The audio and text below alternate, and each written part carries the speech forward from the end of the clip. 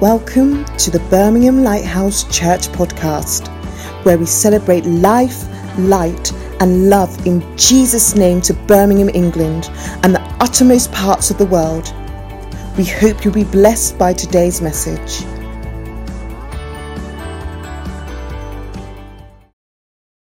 Good morning and praise the Lord, everyone. Welcome to another morning manna. You know, there was a hymn that says, it pays to serve Jesus. I speak from my heart. He'll always be with us if we do our part. There is naught in this wild world can treasures afford. There is peace and contentment in serving the Lord. You know, my heart is still really overflowing from Sunday. What a blessed time we had in worship. And I truly give God thanks for our worship team that led us so beautifully in the presence of God, reminding us of the strength we have in Him, you know, and encouraging us to trust Him. It was truly wonderful. Our Psalms today, we are looking at the latter part of Psalms 136. We're going to have a look from verses 15 through to 26. And when we look at verses 16 to 22, it speaks of the enduring mercy of God from the wilderness to the promised land. Verse 16 starts, to Him who led His people through the wilderness. This short statement is a reminder of many mighty and loving acts of God. God provided guidance, He provided food, He provided water, He provided structure, He provided leadership, He provided healing, victory, and many other things to Israel through their time in the wilderness. When we skip down to verses 23 to 25, you know, we are reminded of the enduring mercy of God in ongoing deliverance and help. It speaks in verse 24, it says, and rescued us from our enemies.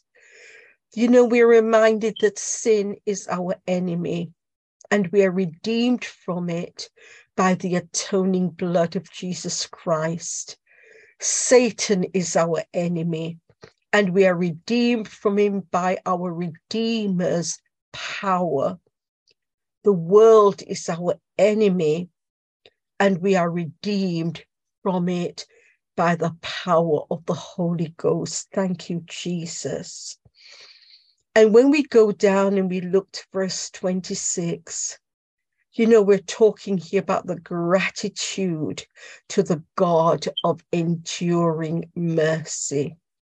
It says, oh, give thanks to the God of heaven, for His mercy endures forever.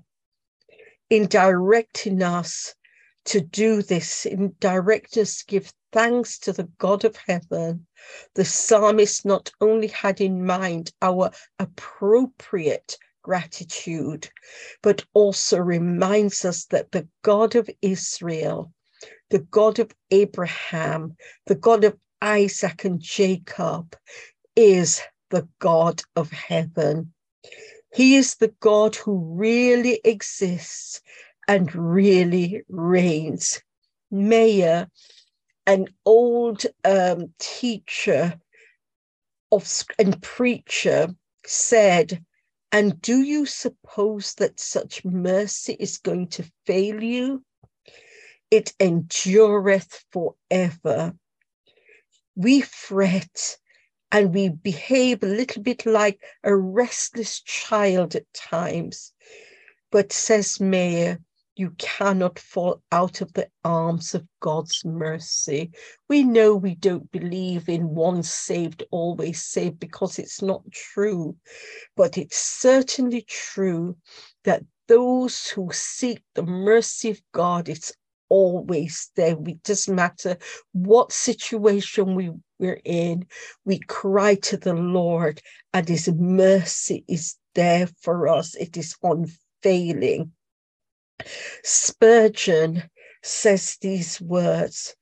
He says, the past, present, or future will not end God's mercy.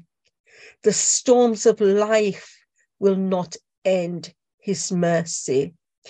Distance from loved ones will not end God's mercy. Death itself will not end his mercy.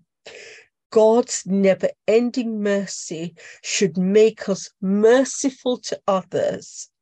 God's never-ending mercy should make us hopeful for others. God's never-ending mercy should make us hopeful for ourselves. So I encourage us today with this verse 26. Oh, give thanks to the God of heaven, for his mercy endures forever. Thank you, Jesus. God bless you, everyone. In Jesus' name. Thank you for listening to the Birmingham Lighthouse Churches podcast. If you've been blessed by today's message, please like, subscribe, and tell others. If you would like to know more, please visit us at our church in Birmingham, England, or at tbl-church.org.